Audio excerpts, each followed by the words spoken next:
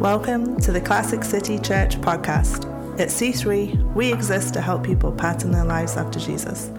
This message was first given as part of our teaching series at C3. Okay, Mark chapter 8. So if you'd like to get out your Bibles, and you can turn to Mark chapter 8. We're going to pick up at verse 22 to 38. You can follow along on the screen behind me, or that you can follow along on your phone. In verse 22, it says, "They came to Bethsaida, and some people brought a blind man and begged Jesus to touch him. He took the blind man by the hand and led him outside the village. When he had spit on the man's eyes and put his hands on them, Jesus asked, 'Do you see anything?' He looked up and said, 'I see people. They look like trees walking around.' Once more, Jesus put his hands on the man's eyes. Then his eyes were opened. His sight was restored, and he saw everything clearly. Jesus sent him home, saying, 'Don't even go into the village.' Jesus and his disciples went on to the villages around Caesarea Philippi. On the way, he asked them, 'Who do people say I am?' They replied, 'Some say John the Baptist, others say Elijah, and still others, one of the prophets.' 'But what about you?' he asked. 'Who do you say I am?' Peter answered, 'You are the Messiah.' Jesus warned them not to tell anyone about him. He then began to teach them that the Son of Man must suffer many things and be rejected by the elders, the chief priests, and the teachers of the law, and that he must be killed and after 3 days rise again. He spoke plainly about this, and Peter took him aside and began to rebuke him. But when Jesus turned and looked at his disciples, he rebuked Peter. 'Get behind me, Satan,' he said. You do not have in mind the concerns of God, but merely human concerns." Then he called the crowd to him along with his disciples and said, "Whoever wants to be my disciple must deny themselves and take up their cross and follow me. Whoever wants to save their life will lose it, but whoever loses their life for me and for my gospel will save it. What good is it for someone to gain the whole world yet forfeit their soul? Or what can anyone give in exchange for their soul? If anyone is ashamed of me and my words in this adulterous and sinful generation, the Son of Man will be ashamed of them when he comes in his Father's glory with the holy angels." In the last 14 months, we saw the fruit of a lot of labor. I've been working on writing some books, and over the last 14 months, these 4 books in the last 3 were just came out, and this one was out a little bit before that. And I was talking to my good friend, Dr. Rexroth over here. He's a really smart guy, a medical doctor. So I asked him, I said, "What do you think about a guy that wrote 4 books in 14 months? He took out his pen and he says, "Diarrhea of the pen." He didn't really say that. I just love this guy so much. I'm just so thankful for him. What I do want to say is that Janet and I have purchased these books. We don't get them free. In fact, we don't get any royalties or anything for these books. But there's one called An Apple a Day. Some of you already have that and read that every day. It's got a devotion every day that only takes a few minutes to read. And I want to give these away. So we bought them and paid for them. And so that's Apple a Day. Then in addition to that, we have another one that just came out this last week called The Amazing Power of God Stories. This is how to share your faith as a story and make it really easy on how to share what God has done in your life. And then this one was really snapped up at the last service at St. Mark's. Church Politics, Pain-Free Decision Making. And then the last one is more of a national book that is about our country, and this one's called A Nation Reclaims Respect, One Person at a Time. Something we need really a lot. And so anyway, we just bought these, and I wanted to give them away to anyone that wants them. Where are they going to be after the service? Okay, that's fine. And just help yourself. And we did the same thing over at St. Mark's this morning, so it was great. So the verses for today, Mark chapter 8, 22 through 38. And my question for you is, how would you like to be a loser for Jesus? We want to be a loser for Jesus. How about you? Well, in Mark 8, we just heard verse 35 among the other verses. Jesus says, "For whoever wants to save their life will lose it, but whoever loses their life for me and for the gospel will save it." Kind of different way of thinking than we normally think about that stuff. Well, this section of Mark chapter 8 that was for today, there were like 4 sermons in that one section that John gave me. I mean, it's just packed with great stuff that you could preach 4 sermons on. So here's what we're going to do. I'm going to preach for about 20 minutes, and then we'll have a bathroom break, and then I'll come back and we'll have another 20 minutes, and then, not really, I wouldn't do that. No. The scripture in Mark 8, 22 to 38, gets our attention immediately. There's this amazing story about, we just heard it, a blind man gets his sight from Jesus. And I want to know, how do you read that? What do you think of when you read that Jesus heals a blind man? I mean, for example, do you think that could happen today? Do you believe that the Bible is really relevant for today and for your life, and that kind of stuff, like a blind man receiving sight, could actually occur? Janet and I were in Nigeria, and we were invited there. It was one of my several trips to Nigeria to train pastors. And Nigeria is in West Africa. And the day before the teaching of the pastors' conference, the leader, who is called the Billy Graham of Africa at the time, his name is Uma Ukpai. And he's a Nigerian, tremendous preacher. And he decided to have a service outdoors. And we were outdoors, and there was a stage there, and there were, I don't know how many hundreds of people there. And they had microphones and stuff like that. And Uma gave this great sermon. And then he said, would anybody like to come forward for prayer? Well, there was a long line. But the first people in line were a man, his wife, and their daughter, who was about this high. And you could tell the daughter was blind, could not see. So here we have this passage about the blind seeing. So we're looking at this, and we're not far away. I mean, maybe 20 feet from Uma and this girl. And he prays for her. You can tell that she's blind. It's very easy we could see that very easily. And he prays for her, and she received her sight. And we saw it, didn't we? Yeah. And the first thing she did is she took her hand up to the face of her mother she had never seen. And she felt it, which she had felt before, but now she could see.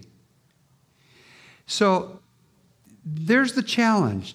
Does everything in the Bible, can all that happen really in our lives, in our world, in our nation? What do you think? Well, that would get our attention, wouldn't it? When Jesus asked Peter, "Who do you say I am?" Peter got it right. He said, "You are the Christ. You are the anointed one. You're the one the Father has sent." So, what about you? Here's an interesting question I want you to think about. Are you a loser? Because Jesus said, and John just read it, whoever wants to save his life will lose it. But whoever loses his life for me and the gospel will save it. What do you think he was talking about? Losing your life for me and the gospel. What do you need to lose for Jesus? It'd be different for all of us, but maybe there's something inside of each one of us. I know there is for me. Certain things that I need to lose. Is it pride? Could it be just the routine that Christianity is just a routine? It's something you do because you always have. Is it religion? You see, religion is not the same thing as faith. Religion is just going through the motions. There's lots of folks around the world that don't believe in Jesus that have some kind of religion. But the spirit of religion is all about rules, regulations, guilt, politics, manipulation, and control. That's religion. We're here because of faith in Jesus, the living Son of God. God's love is kind of like a baby harness. And it's a relationship holding you close to the heart of God. That's kind of what that is for protection. And this happens too often in the church, which we call the body of Christ. We can be very efficient, and there are a lot of churches across America that are very efficient with all their religious activities, but not effective. And so many churches are declining. Unlike this church in St. Mark's, together we see growth. And I'm thankful for that. That's why we're here. And you thought I was here just because John's a preacher. Nah. This is the kind of church I want to be a part of. I hope you do too. This is the kind of church people really are looking for. But there are many churches that have been caught up in the functions of things and have lost that spirit of what Jesus is all about. Doing things right, but not always doing the right things. I love the church because I love people. I think Jesus loves people, don't you? Of course, you wouldn't be here if you didn't believe that. I've had the privilege of working with 1,800 churches across the United States over the last few decades. And it's just really interesting to see how different churches are sometimes doing well and sometimes being challenged. It's being religious but not faithful. And so Jesus speaks to us and really speaking to the American church today. And we need to be reminded when he says in Mark 8:35, if you save your life, your lifestyle, you lose it. You lose the impact on others. You lose the impact on our world. We lose the life because it becomes all about us, the consumer mentality. But Jesus says whoever loses all that for the sake of the gospel, for the sake of the good news, for the sake of people knowing Jesus, if you lose your life in that way, the gospel, you will save it. It's kind of an odd sense of math. It's actually divine sense of math. So, as we look at this, we think about the decline of Christianity in our nation and all the implications of that for the kind of life that our children, grandchildren, and future generations are looking at. And Jesus says, become a loser. It's an odd way to think about it, but Jesus actually says, become a loser. Get lost. Not like get out of my mind or out of my presence, but get lost. get lost of the styles and the systems and all the politics and all the other things that can drag us down. Lose all of that. And he says that just doesn't work. So, the message here is let's get lost for Jesus. Let's get lost in the love of Jesus. Let's get lost in the faith in Jesus. Let's get lost in the promises of Jesus. Let's get lost in the excitement of Jesus. That's what I like about this church. That's what I like about the music. That's what I like about all the things that are going on here. Let's get lost in the forgiveness of Jesus. Let's get lost in the mission of Jesus. That's where it gets personal. Who do you know that doesn't know Jesus? Who do you know that you could be praying for, that you could talk to, that you could share, that you can invite? There are people everywhere in our social networks that don't yet know Jesus. And it's a serious deal because that means they're going to miss out on eternity. And so, why does Jesus rely on people like us? I have no idea. But maybe, just maybe, it's because he wants us to know the thrill and the excitement of helping someone be introduced to Jesus. I know because there was a time when John was a real loser. Spiritually speaking, he wandered. He didn't have Esther to keep him in line yet. He didn't know Esther then. It was when he was in college. And we prayed and prayed and prayed. I took out a pocket card. That's what I have, little pocket cards, make myself reminders. And I put on that pocket card, pray for John. And I put it right next to where I sleep in bed, right on a little table there. And for 4 years, I prayed and prayed and prayed. And every once in a while, Janet and I would go up to the university where he was, and he'd arrive about 15 seconds before the church started. There's a church up there that he'd go to and meet us there. He'd arrive about 15 seconds before the thing starts, kind of overhung, I think, or at least tired, maybe up studying all night. I don't think so on a Saturday night, but anyway. And I tell you what, it tore our hearts out to see that. I want to tell you, you got friends that don't know Jesus. Don't ever, ever, ever give up on him. Jesus doesn't. Jesus won't. Pray for them. Ask God to use you to touch them. And you might be surprised, but he will. So the whole point of this is that Jesus is very relevant as today's paper, today's news. But the way we do church can become irrelevant. And that's what I see so many churches in America. We are so blessed to be here in this room and to be in a ministry like this.